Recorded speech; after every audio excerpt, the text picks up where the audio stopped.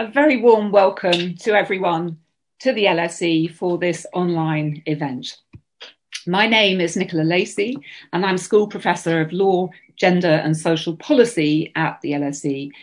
And I have the great pleasure of chairing this event this evening. It's an event hosted by LSE Law and also by the Department of Government to celebrate the achievements and to assess the legacy of the formidable Ruth Bader Ginsburg, former Associate Justice of the Supreme Court of the United States.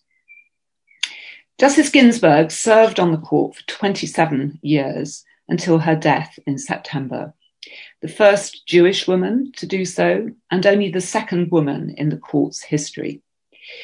During her tenure, she carved out a quite extraordinary place in American legal history, as well as a unique standing in popular culture as a passionate and fearless defender of liberal principles in general and of gender equality in particular. It's really difficult, I think, to think of other legal figures in the US or elsewhere who've occupied a comparable role. And today we both celebrate Justice Ginsburg's legacy and reflect on the qualities and the circumstances which underpinned that unique position as not only a feminist legal pioneer, but also a sort of cultural icon. To do so, I'm really delighted to welcome and introduce a very distinguished panel. First and foremost, I'd like to welcome to the LSE virtually, but very warmly, Kelsey Brown Corcoran, who really there couldn't be anyone better to talk to us about Justice Ginsburg, because Kelsey is a former law clerk of Justice Ginsburg. Kelsey is based in Washington, DC, and following a very distinguished career in practice as head of Supreme Court litigation at Orrick, Herrington and Sutcliffe, as well as periods at the Department of Justice and in the White House Communications Office, Kelsey recently joined Georgetown University Law Center as a senior fellow at the Institute for Constitutional Advocacy and Protection, where she focuses on civil rights litigation in the United States Supreme Court, something of which she has experience herself. So welcome, Kelsey. Then a warm welcome to my colleague, Dr. Mona Paulson. Mona is Assistant Professor in International Economic Law, having joined the LSE just last year from Stanford Law School. She works in the fields of public international law, international trade law, economic development, and international investment law and arbitration. And last but not least, my colleague Professor Anne Phillips from the Government Department. Anne is Graham Wallace Professor of Political Science in the Department of Government and a former director of LSE's Gender Institute. She works on feminist political theory quite generally, theories of equality, and among many publications relevant to this evening's event, she is the author of The Politics of Presence, the Political Representation of Gender, Race and Culture. For any of you in the audience who are Twitter users, the hashtag for today's event is hashtag LSERBG, which I like to think the notorious RBG would have had a nice kind of rappy kind of feel to it. I'm not responsible for that, but thank you, whoever was. This online event is being recorded, and we hope, if there are no technical difficulties, that it will be made available as a podcast very soon. As usual, of course, there'll be a chance for you all to put your questions to our panel, and we'll make sure that we leave time for that at the end. To submit the questions, would you please use the Q&A function? I believe some instructions have anyway been put there for you. Questions will be submitted to me, and then I'll take them in groups of 2 or 3, depending on the time available and the number of questions.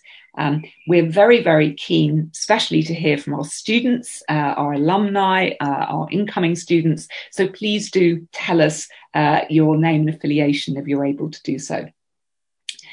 Now, just a word about how the event's going to proceed. Within the inevitable constraints of the webinar format, we're going to try and run this event in as informal and sort of conversational a way as possible, just as Justice Ginsburg so often gave wonderful interviews. We're going to try and honour her in that way as well. And I'm going to start by asking Kelsey about her experience of working with Justice Ginsburg and the legacy in particular of Justice Ginsburg period on the Supreme Court.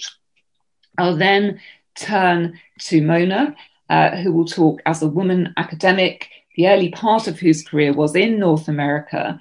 And she's going to talk about the sort of impact of having those strong female role models breaking ground on discrimination and women's rights, and about the legacy of Justice Ginsburg's also very important time as a law professor and as a litigator at the ACLU.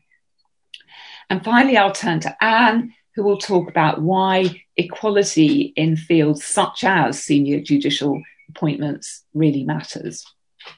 And I'll also, towards the end of my conversation with Kelsey, I'll give Anne and Mona a chance to ask Kelsey a question if they would like to do so. So, Kelsey, thanks again so much for being with us. I wondered if you might just start off by telling us a little bit about that extraordinary experience that you had, I think, just under 10 years ago, of spending a year as Justice Ginsburg's clerk.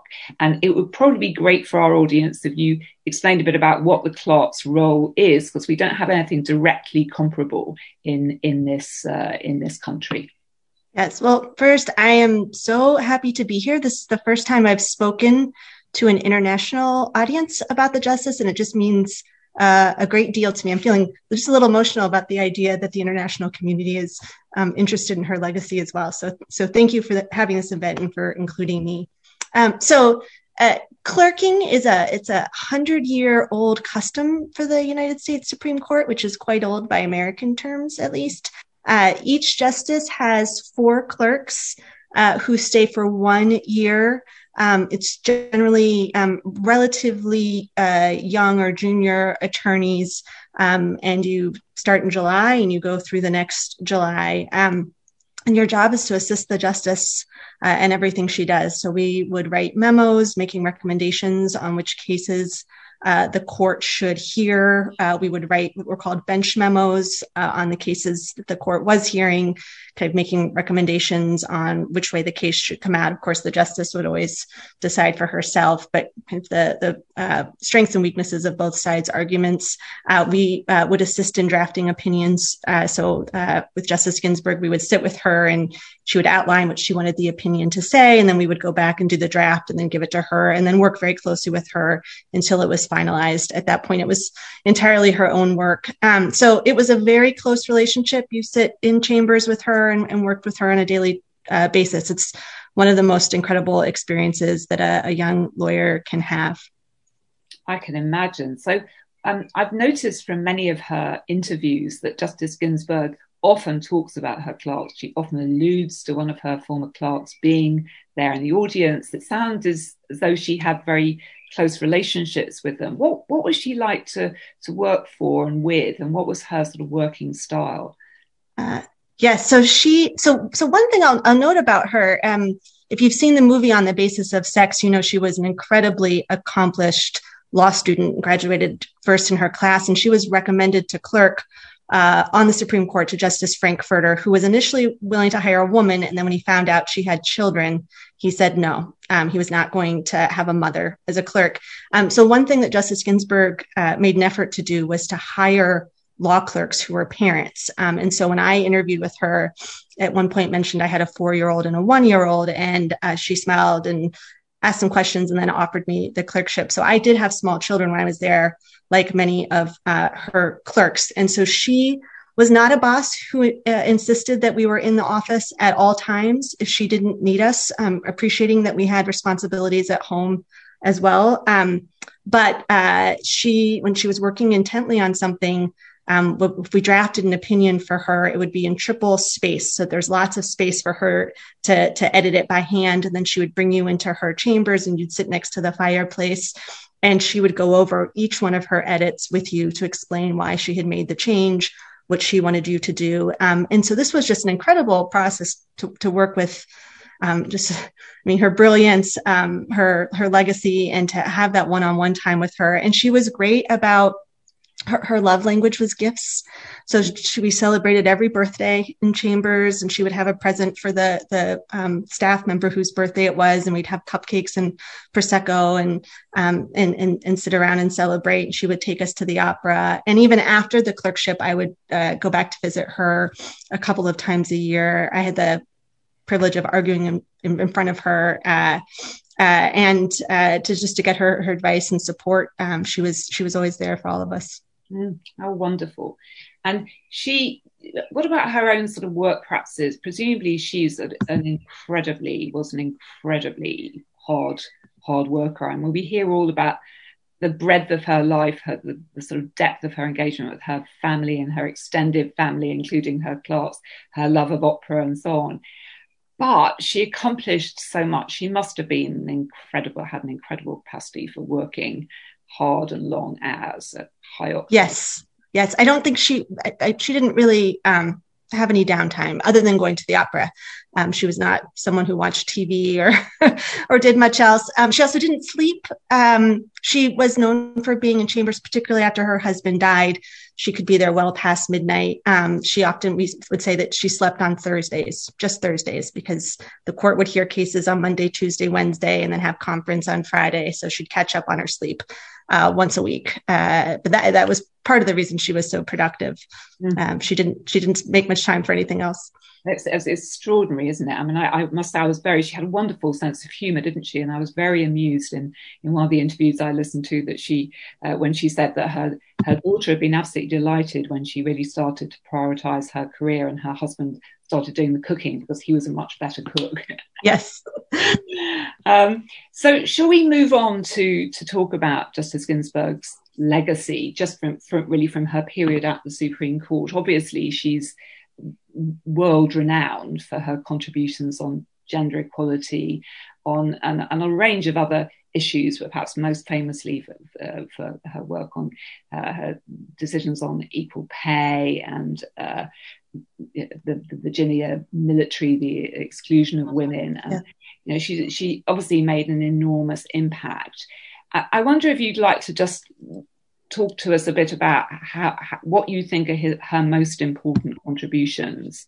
And I've got some follow-up questions. But why don't you just start us off, and then we'll pursue that. So I'll talk about my term. Do you mean in terms of particular decisions, or okay? I'll come to her sort of style and her Yes, the most high-profile case, the term that I clerked was Burwell v. Hobby Lobby. And so this was a challenge brought by some privately held corporations to a regulation that required any health insurance that they provided include coverage for birth control. So an issue that was particularly important to the justice. And the corporation said that the regulation was unlawful because it substantially burdened the religious exercise or the religious rights of the corporation because the owners of the corporation believed that birth control was immoral. And 5 of the justices agreed with that and held that the government could not require these corporations to provide birth control as part of their health insurance because of their religious beliefs, and that the government did not have a compelling interest in requiring the corporations to provide birth controls. And so, as Justice Ginsburg often did, she dissented, and she explained first her disagreement with the majority's decision to recognize corporations as having religious rights, which was a pretty extraordinary thing, that a corporation would have religious beliefs based on those of the owners. And second, to explain that the majority had ignored the impact of the ruling on the millions of women who depend on their employers' health insurance for their reproductive rights. So I think that dissent exemplifies her legacy on the court, particularly in the later years, in terms of calling out the majority for ignoring voices of marginalized groups and kind of focusing on the voices of the very powerful corporation owners in that case. Do you think, she is, as you say, she's sort of famous for her beautifully honed dissents, which often had a very big impact in the longer term. It is being a common law judge, even in as powerful a tribunal as the Supreme Court of the US, is not a job that necessarily always lends itself to any kind of strategy. I mean, Justice Ginsburg came out of a history of campaigning litigation, something that's probably, again, more common in the States than it is in the UK. And yet do you think she had a sort of medium to long-term sense of the sorts of things she wanted to accomplish on the court? And was that realized in things like her arguments about which cases should be taken and that sort of thing? Yeah, that's a great question. So I know Mona will talk more, I think, about the justice's earlier work as a litigator, but I think people are generally familiar that she litigated 6 gender equality cases before the Supreme Court in the 1970s, which dramatically shifted law. At that time, it was not unlawful in the United States to have gender stereotypes baked into our federal laws. And after the justice did her work over that decade, it was. So part of her kind of the early years on the court, I think, was continuing that work. You had mentioned earlier the Virginia case, which is the Virginia Military Institute case from 1996, where the court held that the Virginia Military Institute, their admissions policy of excluding women was unlawfully discriminatory. And in that decision, she's citing many of the cases that she litigated in the 1970s that Mona will talk about more in a little bit. So I think that was a joy for her to move from having litigated these issues to writing the majority opinion. But I think, as most people know as well, over the years, particularly in her later time on the court, the court shifted to the right considerably and became more conservative. And so a lot of what she was doing, particularly in the last 10 to 15 years, was dissenting. So I don't know that she, as she's writing a dissent, she realizes she's not changing the law in that moment, but she spoke about the dissenter's hope, which was the hope that by telling the truth and putting it in writing now, she was laying a marker for future generations to effectuate that change. So she was hopeful in doing that work, while at the same time realizing she probably wasn't going to see it come to fruition herself. How would you characterize her sort of judicial style? She's obviously thought of now as, the icon of the liberal part of the court, and she herself talked about the way in which, there was always a disproportionate focus on the 5-4 decisions and on her sort of, as it were, role as a sort of standard leader for the liberal wing as the composition of the court changed. But if I remember right, at her confirmation hearing, she described herself as having neither a conservative nor a liberal sort of disposition as a judge or character quality as a judge, and had been really thought of when she was first appointed to the appellate bench in her previous appointment as a sort of very much a consensus builder on the bench. So what do you think changed that, and how did her time on the court shape her own thoughts? So I don't think the justice changed.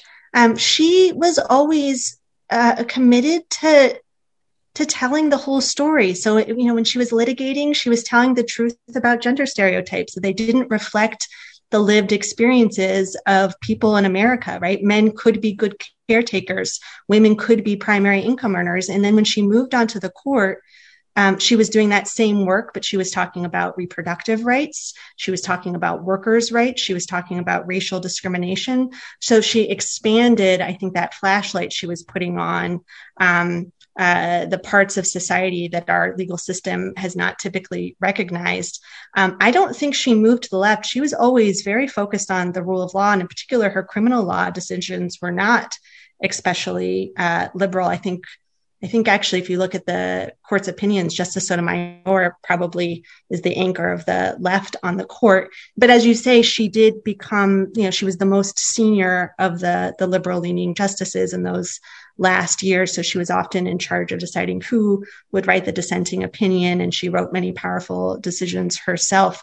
But I think it was to the extent that she seemed to have moved further left over time. I think that was mostly a product of the court moving right. I mean, certainly when Justice Alito replaced Justice O'Connor, that was a big shift in the court's kind of ideological inclinations. Yeah. I wonder, there was an issue about a heightened perception of the political significance of the Supreme Court. I mean, I was very struck in preparing for this evening to discover not only I was aware that Justice Ginsburg had been confirmed in her confirmation hearings by an absolute landslide, I think it was 96 votes to 3.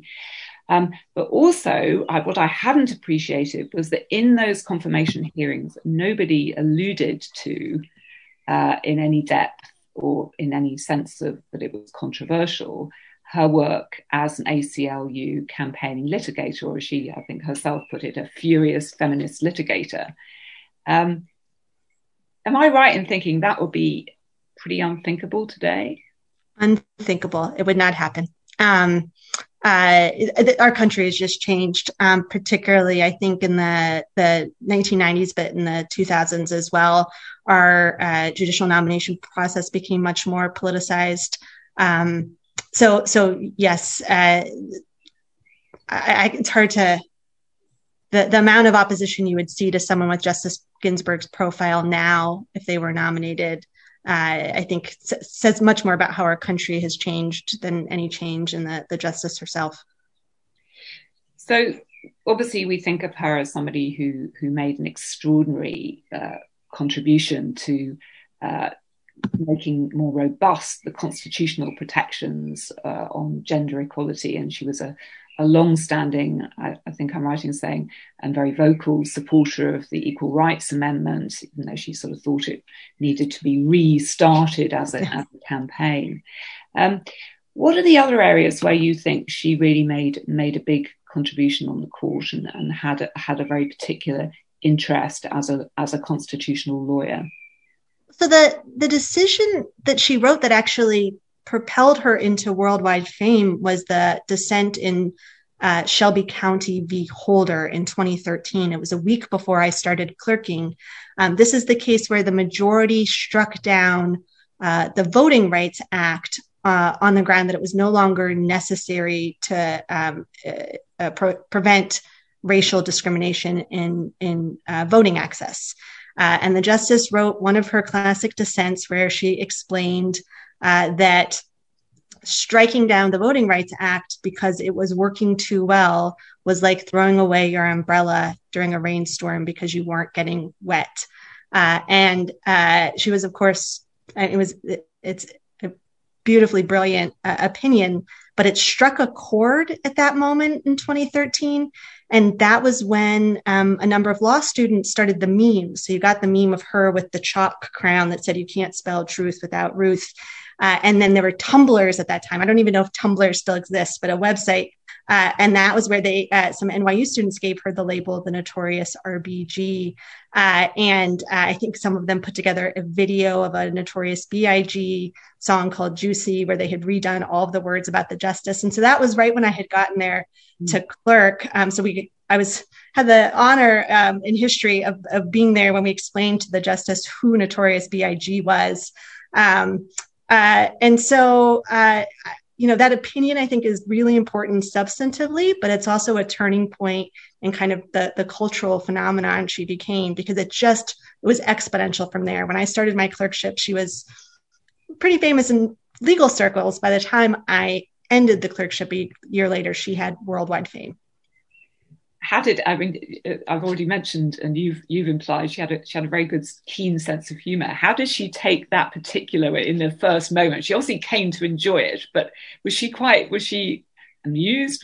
How did she take it? She was amused. We showed her the Juicy video because at the time it was so novel that someone had made a video about her. Within 10 years, of course, there were feature films about her. But at the time it was, and she was, I thought of, she thought it was fun, but it didn't really change the work we were doing, right? We were still sitting there most of the time in chambers, quietly by the fireplace, working on the opinions, rewriting them, right? The work itself wasn't done in that spotlight. And I think so. As famous as she was, one time, maybe 2 or 3 years after that, I introduced her at an event and walked into a convention ballroom with her. And it was like walking in with a rock star. I mean, the way that people were cheering, and it was startling to me because that was kind of her life when she was outside of the court, right? That she was treated like a rock star, but in chambers, which is where she spent most of her time, it was a quiet place with just her and the clerks and her staff doing the substantive work.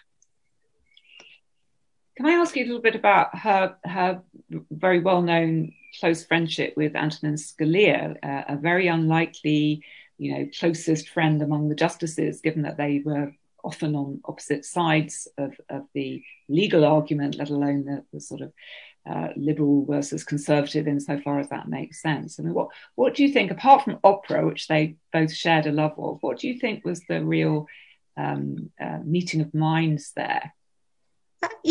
I think she enjoyed his sense of humor. He was incredibly entertaining. He was warm also. I mean, we had a tradition at the time where each of the justices would go out to lunch with each set of clerks. So with my fellow RBG clerks, we went to an Italian restaurant with Justice Scalia and sat around for a couple of hours.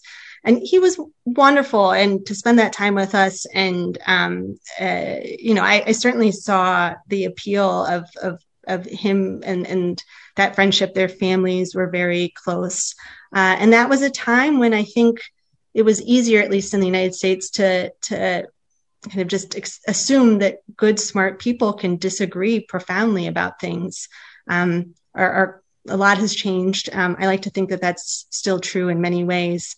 But it was a simpler time. And so I think they had a deep respect and affection for each other. And as she has said, and he has said as well, they made each other's opinions better by kind of honing their positions and pushing back on each other. And the Supreme Court was better for it. She was very amusing as well as touching after, in late talks after Justice Scalia's death, about how he would correct her grammar and she would try to persuade him otherwise in some of his legal views, but she never succeeded. Yeah. I wanted to ask something. We're going to come on to the question of her, her why she was such a culturally resonant figure. But one of the things that's obvious when you listen to her speak, particularly in those later interviews where she's really very extraordinarily relaxed, is that she has this quite extraordinary prose style and speaking ability, which combines, in I think a very unusual way, the sort of precision, the analytic precision that characterizes some of the highest level legal argumentation with an almost sort of folksy, it's partly a sort of common law thing of being very good at always coming up with an example, but the example is very often very much rooted in the whole of life, as it were. It's not. You mentioned something about in her litigation and judgments on equality. Do you think that increased her? I know that it's a very collegial and a very discursive court, the Supreme Court. It's a very intense court. The justices exchange ideas and views a lot. Do you think that was an important tool in terms of her influence on the other justices in the court over time? Interesting question. She had a very distinct writing style, as you say, and a lot of it was stylistic, and she was very concise. There was never an extra word in anything she wrote, and she had particular idiosyncrasy. So she never used the word because, it was always for. And she had words, she made up the word path marking. When she wanted to talk about an important opinion, she would say it was path marking.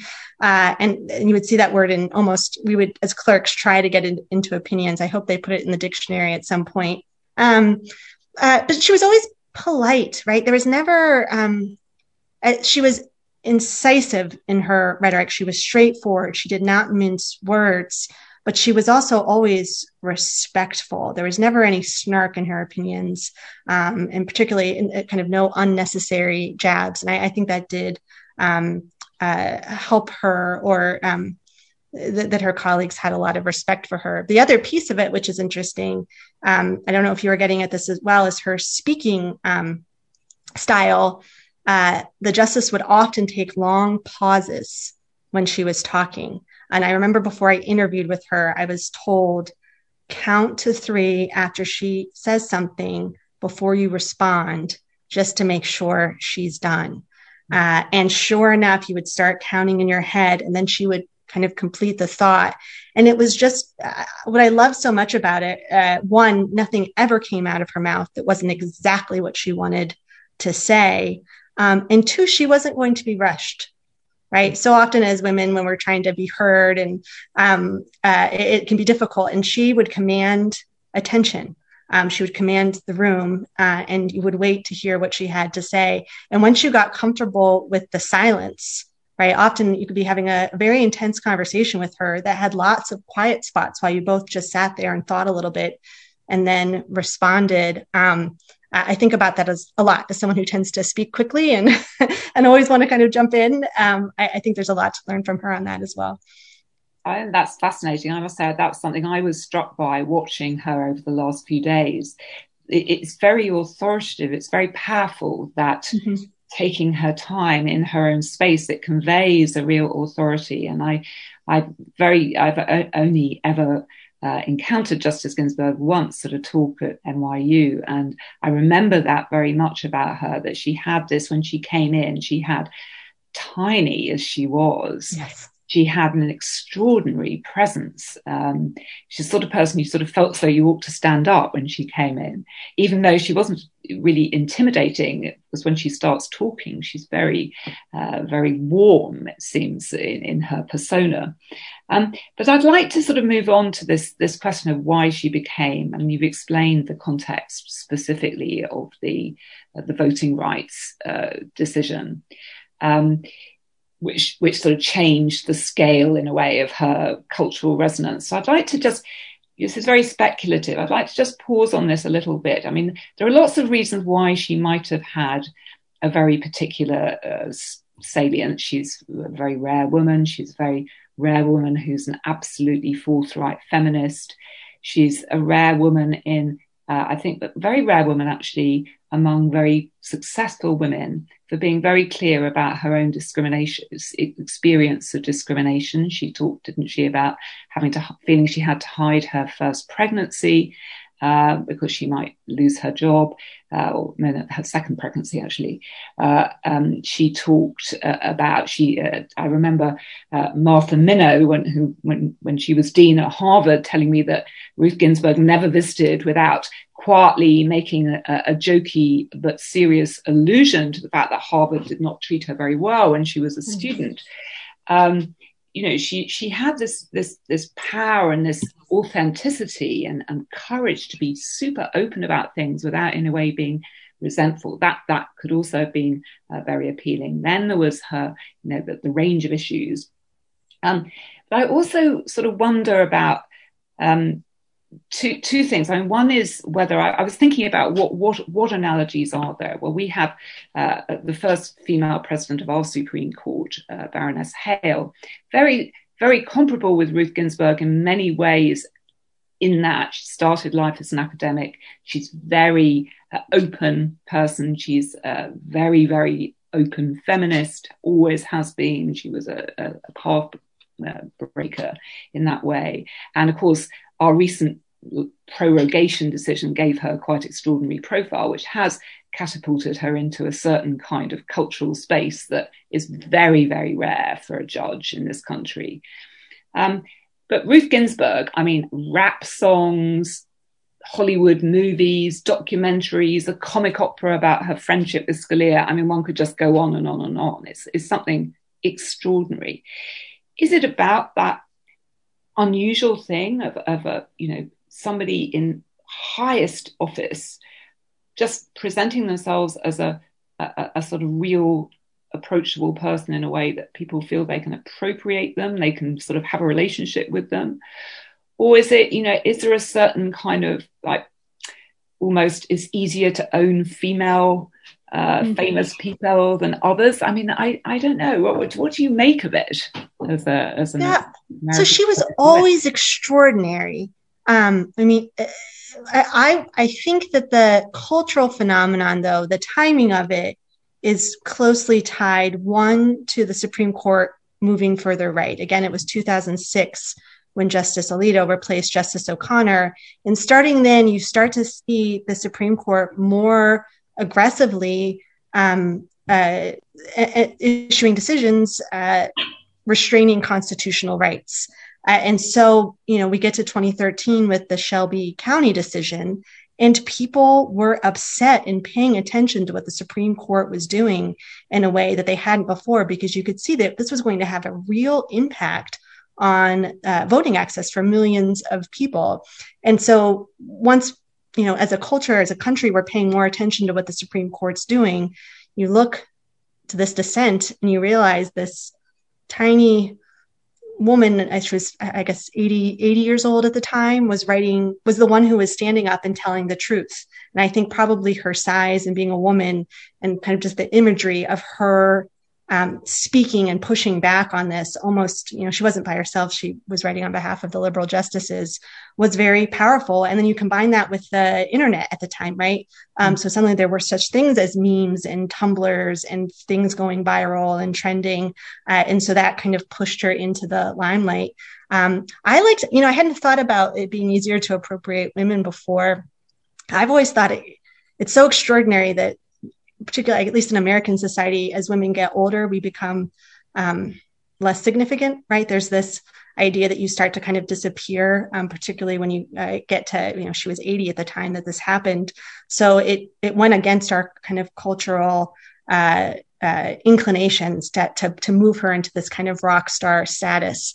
There aren't a lot of women in that age bracket who have been kind of elevated at that time and in that way, and hopefully that continues. So I think it's lovely. I think it's such a great thing. I love that we're still able to talk to her about her, and hopefully we'll continue to talk about her for years to come, because I think she did inspire so many people, and kind of the combination of those different forces made it possible to do that. So I'm grateful for it all. Well, I could go on asking you questions for at least another half hour, but I'm going to bring in Mona and Anne now, because we must move on, and perhaps I'll have a bit more time later on. That was so fascinating, Kelsey. Thank you. So, Mona, I think might make sense if I don't know if you have a question for Kelsey, or whether you'd like to just lead off and tell us what Ruth Bader Ginsburg meant to you. I do have a question for Kelsey, though, first. Is that all right? So Kelsey, one of the things that I sort of was really curious in hearing you speak about the justice was starting from July when you began, and that July when you finished. For those law students that are in the audience and students just at LSE, how did that experience alter your perception of being a lawyer? And one of the greatest lessons that you learned about being a lawyer, just from being with Ruth Bader Ginsburg, being at the Supreme Court and having that experience, I think would be interesting to hear your thoughts. It's a great question. I had clerked for a Court of Appeals judge before I clerked for the justice. So I already had an appreciation at that point of just the educational value of having, how often in life do you get to sit one-on-one with someone who is that level of brilliance and expertise and experience, and have them teach you how to write better, how to think better? And so certainly in those moments when she would spend hours with us one-on-one going over each edit, she wasn't doing that for her sake. She was doing that for ours. So the kind of the having that sort of exposure to her thought process, I think, sharpened my own writing and my own thinking. But I think also the inspiration of, at no point was she kind of sitting back and just letting other people do the work. To the day she died, she was so committed to her work and to excellence, right? There's no room for sloppy thinking. There's no room for not quite getting it right. It has to be perfect because it's your responsibility. And that's true for a judge, and it's true for me now as an advocate representing clients. I carry that with me and will continue for the rest of my career. Thanks, Kelsey. And did you have a question at this point, or shall we move on to Mona? I think maybe, given the timing, we should move on to Mona. Very good. Okay, so Mona, over to you. What does I'm going to repeat to you the question you just asked Kelsey, which is what did Ruth Bader Ginsburg mean to you, and what do you make of her also very important legacy before she became a judge? Yes, thank you. Thank you all for this wonderful event, by the way, as well. Thank you to Nikki Lacey for organizing it. So I can't tell you how elated I was on my first day of teaching here at the LSE to teach international trade and walk in on my first day and discover that in my class, the majority were women. They were all intelligent, engaged women. They were listening, reflecting. They were challenged by the law and to learn the law. And at the end of that term, one of those female students met with me, and she explained that she had never thought to take trade law, but in seeing a female professor's name, she thought she would try. And I was deeply moved by that reflection. And I promptly told my mentor here at LSE that story right away. And I've been researching Justice Ginsburg, learning from her biographies and those who have written about her life and legacy, listening now to Kelsey talk about that personal connection and experience. And I thought a lot about her time, as mentioned, as a law professor. And when Ruth Bader Ginsburg started teaching in 1963, there were few women students. She remarked at one point that there were perhaps 5 or 6 in a class of over 100.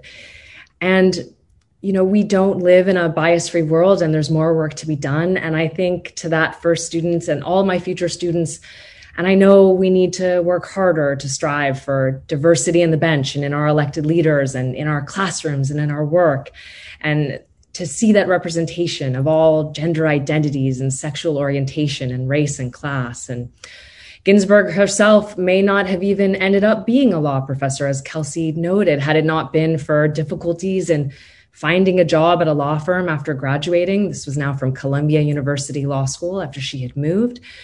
And so if I can reflect on a moment of Ruth Bader Ginsburg's strength and sheer tenacity as a law student. She began at Harvard, which had only just a few years earlier had begun accepting women a few years before.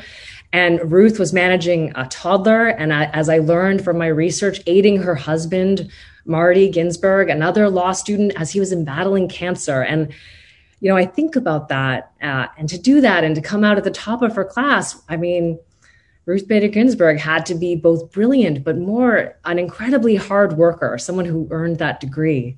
And Justice Ginsburg's first academic appointment was at Rutgers Law School, so Professor Ginsburg. She stayed there until she became a tenured professor at Columbia in 1972, and she began her career focused on civil procedure. But by 1970, as Kelsey had noted, she had begun to focus her energy on gender equality. And on reflecting on that, she explained in a speech at the University of Cape Town, South Africa, "It was my good fortune to be able to be in the right place at the right time and able to participate in the effort to place women's rights permanently on the human rights agenda in the United States." And there was little scholarly attention on the legal status of women at the time. And with great spirit, or chutzpah in Yiddish, Professor Ginsburg created a seminar on sex discrimination and the law at Harvard in 1970. And she commuted from New York.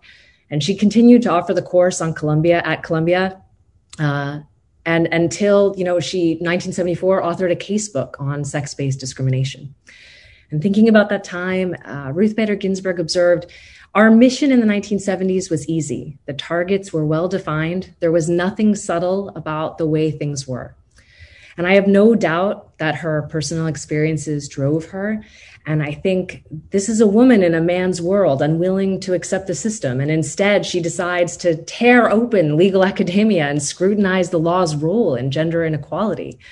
And I think that's just emblematic of who she was. And she began working, as they noted, on the American Civil Liberties Union. That's an organization that's committed to preserving the human rights in the United States.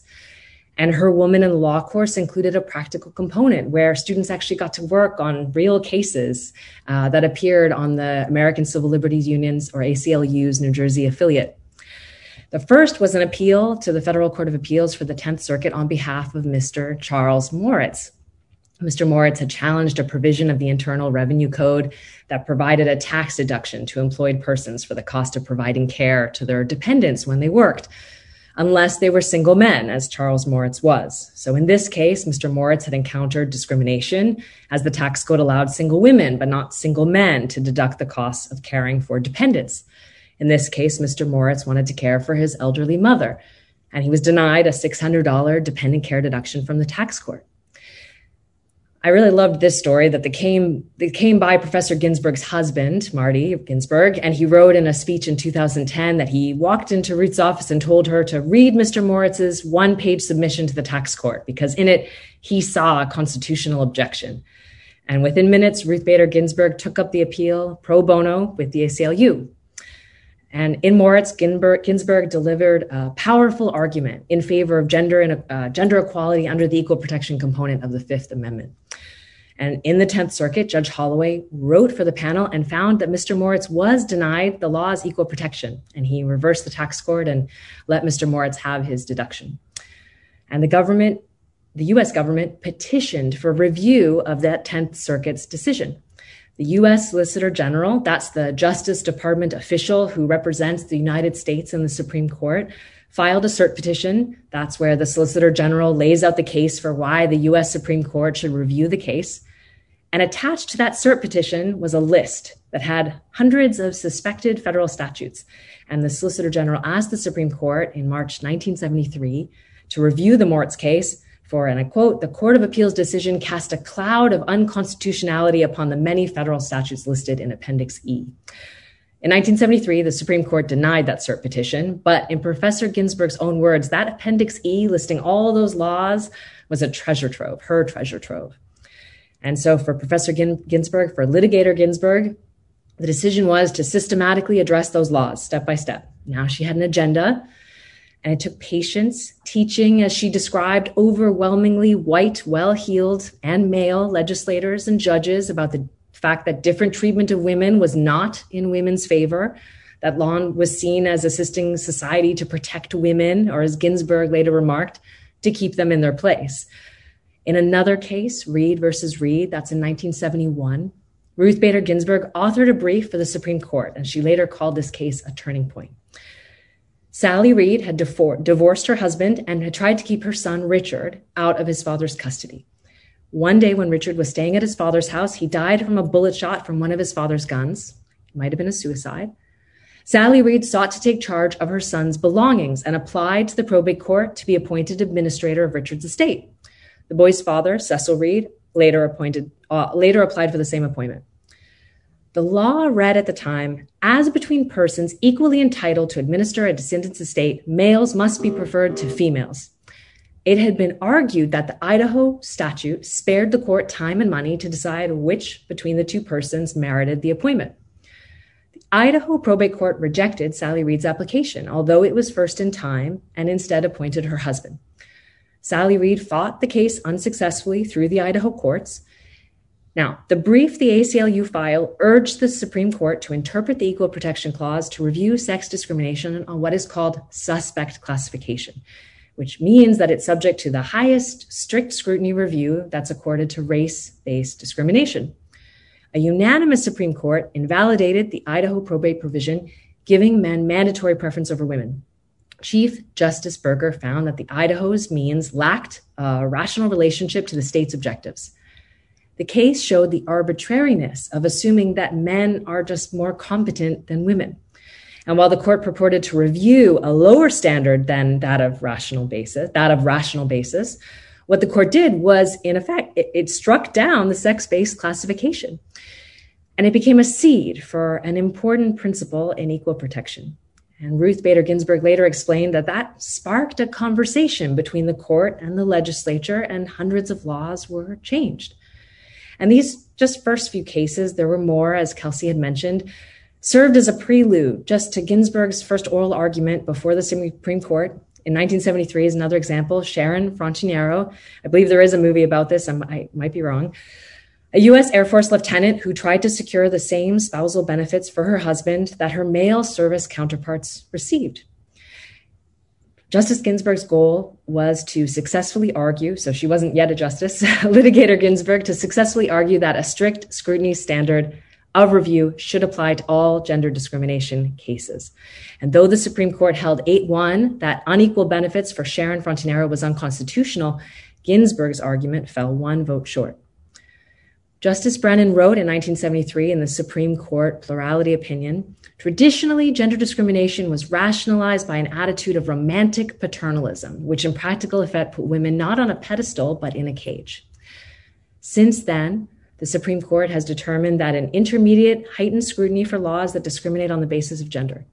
A law that differentiates men and women on the basis of sex is only constitutional if it's substantially related to an important state interest and based on exceedingly persuasive justification, not administrative convenience or gender stereotype. So, to conclude, a good friend and true advocate that's known me for well over 15 years, even when I was just a law student, reminded me to honor the fire by bringing fire. So our work is not done. And in the US, what she means to me, what Ruth Bader Ginsburg means to me, what I hope to hold is that there's a lot more work to do. There remains important motivations to seek firm constitutional commitment to equality of rights for men and women, to prioritize the dignity of the human being. I think, as mentioned, Ruth Bader Ginsburg's worked tirelessly. She never slept. She worked all night to get it done. And she sought to, and I quote, place women's rights permanently on the human rights agenda, to seek constitutional amendment, to secure adoption of the Equal Rights Amendment, which was mentioned. It was first written in 1923, and it still today requires states' ratification. We also have to draw attention beyond the United States to the international fora, where I am more comfortable, where we still need to understand how to give voice to women's economic empowerment, to do better at understanding the distributive effects of investment treaties and the impact of trade on women-led services and businesses, to advance women's representation in international organizations, then sitting in international courts and tribunals, and to convince lawmakers around the world of the illegitimacy of gender discrimination and to respect equality. In 2007, Justice Ginsburg was asked, what does a woman's participation on the bench add to the United States judicial system? And she said, our system of justice is surely richer for the diversity of background and experience of its judges. It was poorer when nearly all of its participants were cut from the same mold. And that is, to me, the thing that I will take away from just having had Ruth Bader Ginsburg here in her life and her contributions to the court. Thank you. Thank you so much, Mona. That was a wonderful evocation of the importance of Justice Ginsburg, both her earlier career, but also just her being. And I'm so glad that you mentioned the work that remains to be done. As a criminal lawyer, I can certainly assure you there's still a huge amount to be done, even in systems that don't have the help of a document like the US Constitution. So let's actually, where you've ended up, Mona, is an absolutely perfect place for me simply to hand over to Anne, who's going to talk about why equality matters. Okay, well, thanks, and I'm really delighted to be here. I'm not myself either a lawyer or a legal theorist, and actually, unlike the other members of the panel, I haven't followed the career and contributions of Ruth Bader Ginsburg with anything like the close attention that she deserved. I mean, until relatively recently, I was mainly aware of her as one of only two women on the Supreme Court, aware that she was one of the justices that American women looked to defend reproductive rights against successive attempts to curtail them. And under the presidency of Donald Trump, very much aware that fear that her death would bring about a major shift in the composition of the court. So I really didn't appreciate till till recently, and I'm shamed listening to the three of you about how recently my understanding of this is, just how significant she's been over the decades in challenging discrimination against women. So especially pleased to be here. I as part of my preparation for tonight, I watched the film RBG, and for those of you in the audience who haven't yet seen it, it really is. It's a great film because it's got so many of these interviews that Nikki was talking about. One of the parts in the interviews that I particularly enjoyed, and it's something that you talked about, Mona, about her feeling in this, her reflecting on the period in the 1970s when she was arguing so many of these sex discrimination cases before the Supreme Court, and she described herself as feeling rather in the position of a kindergarten teacher, having to explain to these men who'd never really thought about it, never directly experienced it, just how deep and pervasive sex discrimination in American society and law still went. I mean, in effect, she didn't use these terms, but in effect, she was having to teach them Gender 101 in order to get them to see why she was making the cases that she was making. And as she also said in that film, in one of the interviews, it would have been a very different Supreme Court with 9 women justices on it. Now, one of the things that it seems to me that, in the cases that she argued and then later in the judgments she made, she brought with her a knowledge of women's lives that the then heavily male-dominated justice system lacked. And perhaps even more than that, she brought to the work a kind of really resolute and persistent challenge to assumptions about what women do or what men do. She never, as I think has already been noted, she wasn't always seen as especially radical, but she never wavered in her challenge to those assumptions about the way women are, nor challenging the mirror assumptions about the way men are. And I think it's really interesting about the cases in the 70s, and you brought this out, Mona, about the way in which she took cases about the exclusion of women from activities that were deemed inappropriate to them, but she also took cases about the exclusion of men from benefits or activities associated with assumptions about what men were supposed to do. I think, and particularly kind of, taking on assumptions about men as the breadwinner and women as the wives and mothers.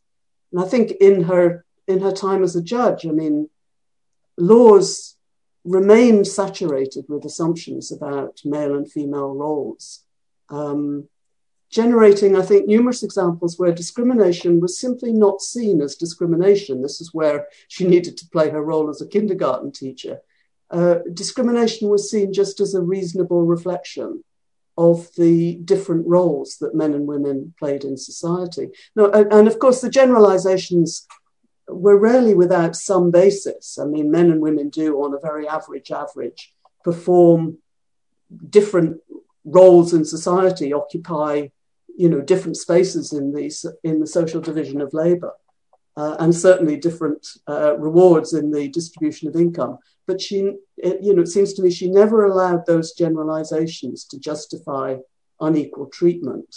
And I think that brings me to the second thing I wanted to say about her, which is about her arguments regarding abortion rights, because it seems to me here too that the kind of positions she adopted were very much shaped by her refusal, again, of generalizations about what women do. So I kind of noticed that, in 2003, there was one of the many bits of legislation that was discussed by the court, which, reduced access to abortion, and the court actually upheld as constitution legislation that banned certain forms of late abortion. And this is one of the cases where she wrote a dissent. And she took aim in that dissent, among other things, at the argument that some of the other justices had made about the law helping protect women from the regret that many would otherwise feel after undergoing a late abortion. And in her view, this reflected a kind of an anti-abortion shibboleth for which the court had no reliable evidence. That is that, an assumption that reflected ancient notions about women's place in the family and their essential identification with mothering that had long been or should be discredited. So again, this role that she played of consistently challenging these assumptions and stereotypes that very much associated with the fact that she was a woman and had had this experience of a woman. I think it's also kind of, I sort of thinking about this in relation to some of the debates that go on in feminist theory. While she was a strong supporter of women's rights to abortion, she wasn't, as I understand it, particularly a strong supporter of the fact that abortion access to reproductive rights in the States depends so much on this privacy decision in Roe v. Wade. And she argued in ways that I think echo arguments that Catherine McKinnon also famously made, that it would have been, in an ideal world, it would have been better to frame women's right to legal abortion as a matter of equal protection, abortion as necessary to secure that the rights of women are equally protected with the rights of men, rather than as a private decision equally protected by the constitutional right to privacy. Assumptions about the roles of men and the roles of women very often revolve precisely around notions of what's appropriately public and appropriately private. And given, how much feminism has had to challenge that public-private divide, which, among other things, allows police forces and governments to treat domestic violence as a kind of, too much of a private matter to be really consistently addressed. In an ideal world, it wouldn't be your chosen strategy. We're not, of course, in an ideal world, but I was very struck by the subtlety of her arguments there. So just the final thing I wanted to say, and this is slightly broader, is that the achievements of Justice Ginsburg, and of course the anxieties attached to her replacement, I think expose not only the fragility of a system of rights and protections that could be significantly changed just by one change of personnel, but I think they also expose the fragility of our supposed commitment to the equality of all. I think there's a kind of slightly over-optimistic story we sometimes tell ourselves about the last 100 years, seeing it through the kind of prism of a kind of developmental paradigm in which we congratulate ourselves on the fact that,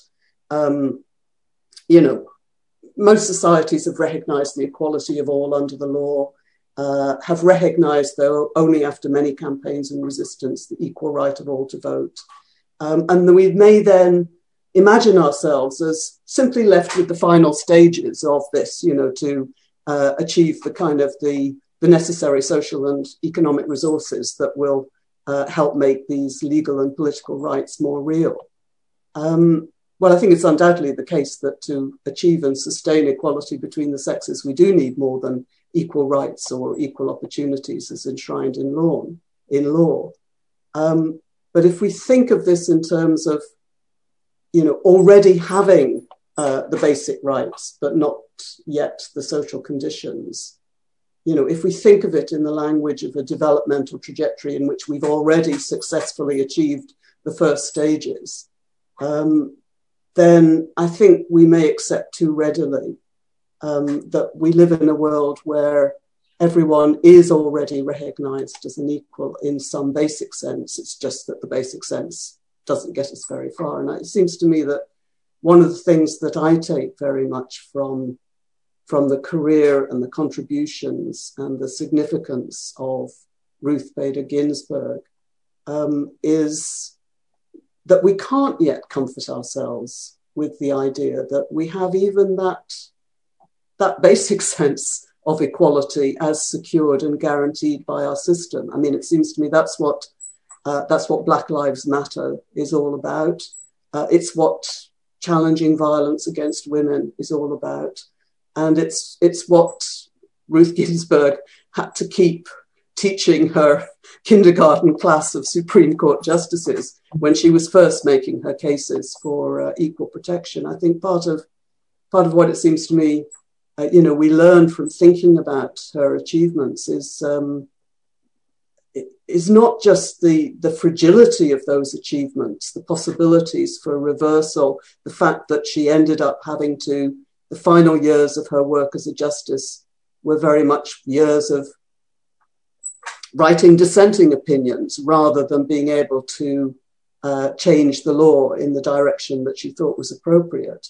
So not just the fragility of the achievements within the kind of the existing structure of justice, but I think the wider fragility of notions of even basic equality between women and men. So, we're here to, celebrate, her life and her achievements, but I think it needs to be with a sense of, I suppose, to echo what everyone has said of so much more that lies ahead and that needs to be done.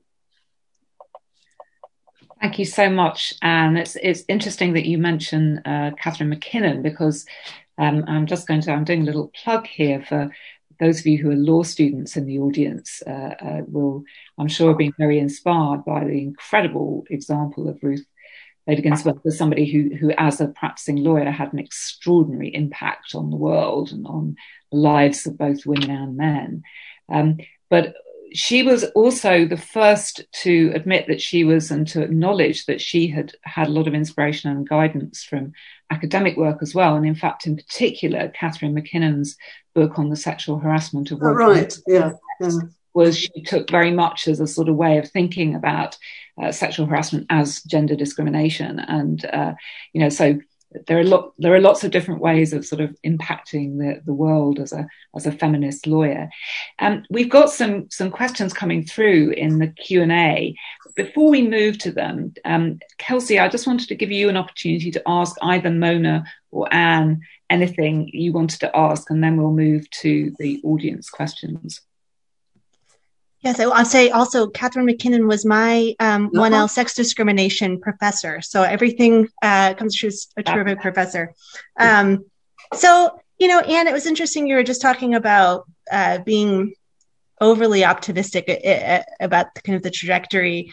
In the United States, I think Martin Luther King Jr. spoke about the arc of justice being the arc of history being long but bending towards justice.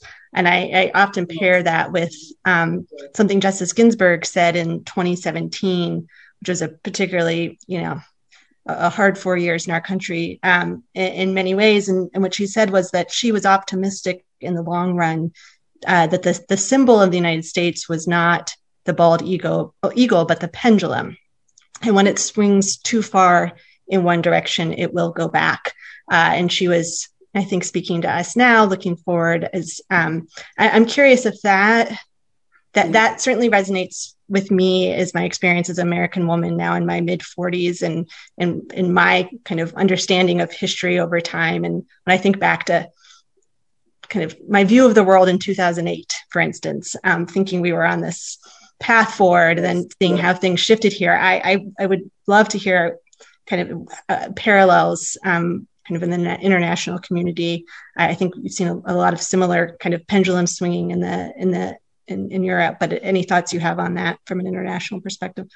Yes, well, I think just really to repeat, I think there's been a very shared periods of optimism in which people really did think that, so much has changed. I think one of the challenges that faces us is not to deny the changes. You look back at the cases that Ruth Ginsburg was fighting in the 1970s, and clearly think, amazing changes were made and achieved in that period. But to hold in one's mind both the recognition of changes and major transformations in the proportion of women becoming lawyers, in the entry of women into the labour market, into professional positions, in the opening up of the higher echelons of the justice system to women. Not very fast, I should say. Certainly not in this country, nor as far as I can see in the United States. But, changes, to hold that acknowledgement of those changes in tension with a knowledge of there is no guaranteed developmental trajectory. There is no guaranteed arc of justice that will lead us to the goal of equality. And I'm not even entirely confident that it's a pendulum, which suggests that it will definitely swing back in the better direction. It's it remains fragile, and I think that's we could see that in many countries around the world. Well, might wonder whether that's one of the reasons that Ruth Bader Ginsburg felt such a responsibility to continue the struggle. Yeah. I'm sure we could go on happily debating among ourselves. There are some great questions coming in, and what I'm going to do is take them in pairs in the hope that we can get through at least a couple of rounds, maybe 3 rounds. So I'd like to start with a question from Hannah Wright, who's an MSc student in climate justice at Glasgow Caledonian University. And Hannah says that RBG previously stated that she'd write her dissents as though she was writing a press release, getting all the facts and the key messages at the beginning.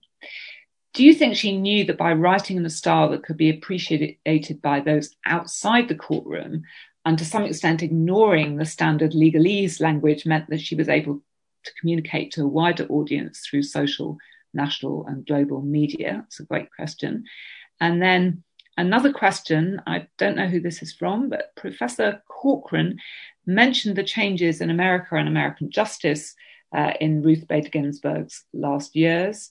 We're not going to, I should just say to whoever it is who asked this, we can't get into a discussion of Ruth Ginsburg's successor, not least because Kelsey Brown Corcoran is a practitioner herself who does Supreme Court litigation. But I think we could take the sort of sense of your question, which is that, Justice Ginsburg's last wish really was that her successor should be appointed by, as it were, what I think she would have seen as the proper constitutional process, which was the one that had been insisted on in the previous appointment. And so the question that this question is asking is really, would RGB have sort of forgiven this? Would she have just shrugged and said that's part of American culture today? Any thoughts, team? So her style of dissent, her prose style, and how many people it reached, and what her attitude was. We have actually a lot of very interesting evidence about her attitude to what was happening in America, and maybe we can just take that question in that spirit. So I'll start with the first question, which I think is really interesting. I don't know that she ever thought of herself as writing opinions to the general public. Certainly, she never kind of oversimplified, or her style was incredibly detailed and thorough. I think she saw herself more as keeping a record, an account of what had happened and what had gone wrong in the majority's opinion. She was very aware of her audience. As Anne said, she thought about the justices during the 1970s. She knew she was talking to a panel of men and that she had to educate them about sex discrimination. A lot of her dissents, particularly in the cases involving statutory interpretation, I think were more directed at Congress. Her most successful dissent was in the Lilly Ledbetter case, which was where the majority interpreted our sex discrimination, our statutory sex discrimination law, Title VII, as not allowing a woman who's discriminated against in pay to get back pay beyond a very limited period of time. And Justice Ginsburg wrote a dissent where she explained most women aren't going to know that they're getting paid less than their male counterparts until months, years have gone by. As a practical matter, they're not going to be comfortable bringing suit right away. And so it would make no sense to have this very narrow statute of limitations for being able to recover damages. Well, 2-3 years later, Congress changed the law to reflect her dissent. That was, meant a lot to her. And so most of her dissents are still unfulfilled. That Hobby Lobby one I mentioned before, also statutory.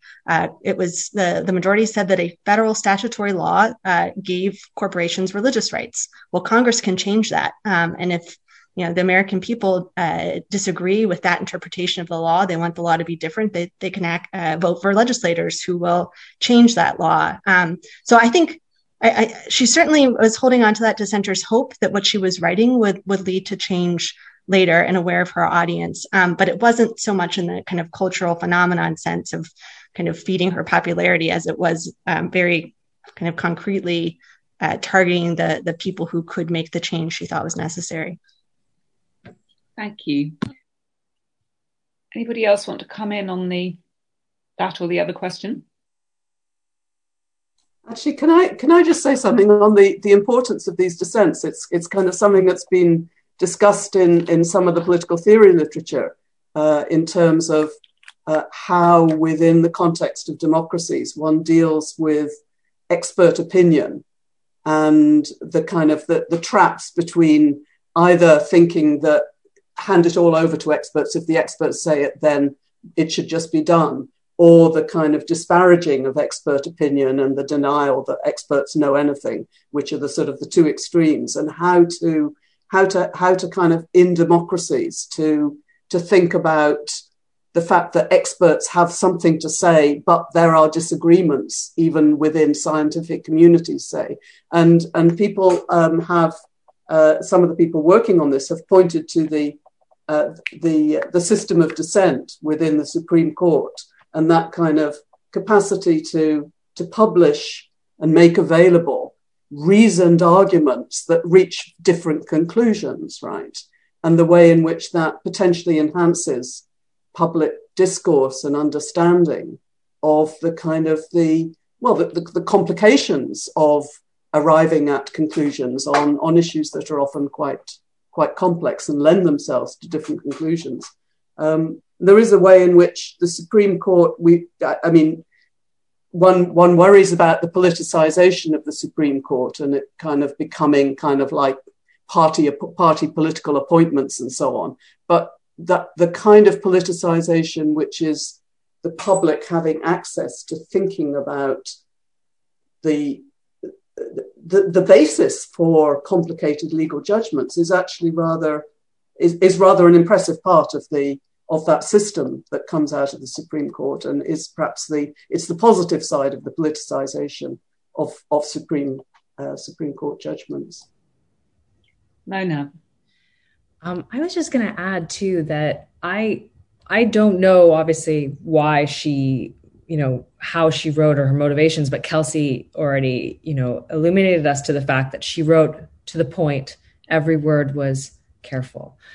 And I think what's interesting about Hannah's question is this fact that there were clearly young people who were engaged and they saw her. There were these, there is no truth without Ruth. And so that I don't know if she was writing for them. She was writing for the law to be truthful, to be right.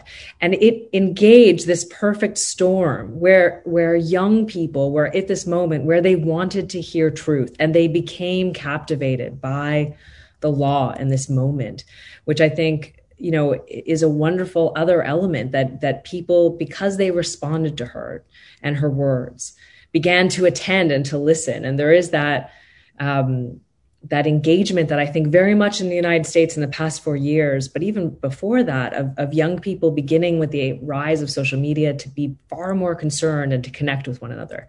And that I think is actually, more emblematic of that point of the engagement of the wider audience of everyone. I don't remember where I read it, but that when she did dissent, that people reacted, they knew, they gathered, they read it.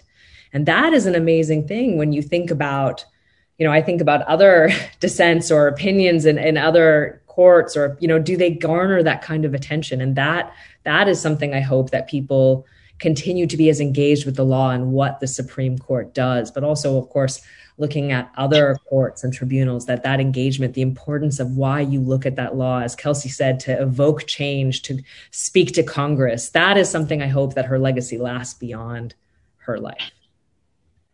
Thank you all. And I think we just have to, on the forgiveness question, I think we just have to say, those of you who've watched her will know that, among other things, Ruth Bader Ginsburg was the supreme mistress of avoiding political questions or questions she didn't want to answer, but sort of answering them with one of her meaningful silences. So I think we'll just give her a dignified silence on this question and move on. We have two more questions which I'd like to fit in, and great questions again. So the first is this. One of the speakers mentioned a majority of women law students at law school. When might we see a majority of women on the UK or US Supreme Courts? Justice Ginsburg said she'd be comfortable with 100% women, as we've had 100% men many times. Hear, hear, Justice Ginsburg. And secondly, a question for Kelsey. Is she and any other of the clerks of RBG going to follow in those great footsteps and try to ascend the bench, aspiring to meet the challenge of 9 women judges on the bench, or a bench that would make Ruth Bader Ginsburg proud? That's a lovely question.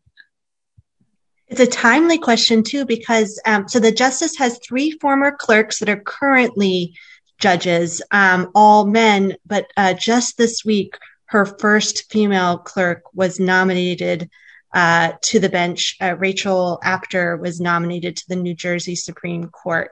So I know the justice would be really, I think that I'm not actually, I think that's true. I'm not aware of any other of her female clerks being judges. So forgive me if I'm wrong about that, but I think this is the first time it's happened. And I hope there will be many more. I think there are many of us who would be delighted to be judges at some point. In terms of whether the U.S. Supreme Court will ever be 9 women, I doubt it. Partly because there's a difference in administrations in terms of how much diversity on the bench is a priority. So we just came off 4 years where neither gender nor racial diversity were a priority at all. So we saw lots and lots of white men moving onto the bench. This current administration, the Biden administration, has not had any judicial nominations yet. They have expressed their commitment to diversity on the bench, but we'll have to see. But that back and forth we have here, and I think most countries have, I think will prevent the court from ever becoming all women. But I hope we'll see more than the 3 we have now. Any thoughts, Roman and Mona, on the prospects in this country? Well, I don't think the prospects are good, but I think it's also the case that given that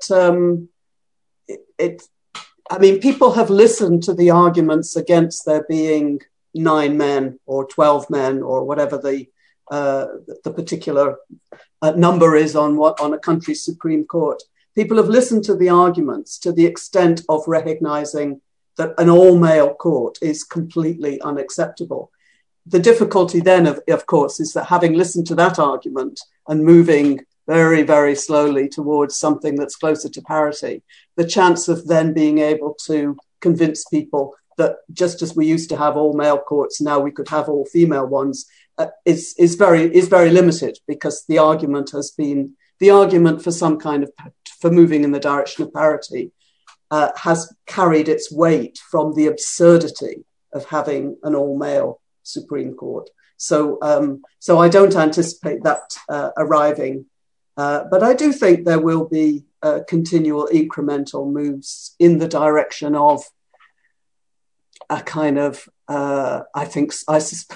anyway, maybe we'll get a majority at some point in my lifetime. I'll have to keep living. Yeah, I mean, I think that, I think you have to start small. So you insist that academic conferences don't have all male white panels, and you insist that you insist that and you speak up and you note that, you invite, I am an editor, you ask female reviewers, and you spread it through that. That is from my academic perspective, and hopefully within law firms and law schools, you speak to students and you tell them about the law, and you start there, and hopefully the next generation. I have a daughter. She can be president of the world whenever she wants. Mm-hmm. So I believe that. So I think that is the steps of doing it, and aggressively pursuing the broader agenda, of what we've spoken about tonight, to continue to fight for equal rights here around the world, to stand up, to draw attention to it is something we can work on, each of us.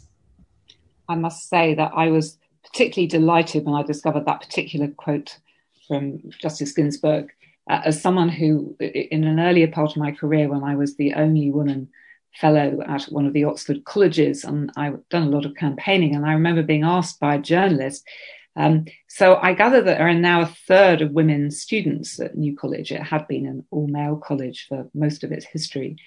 Do you think that a third, that means that the level has reached its natural limit?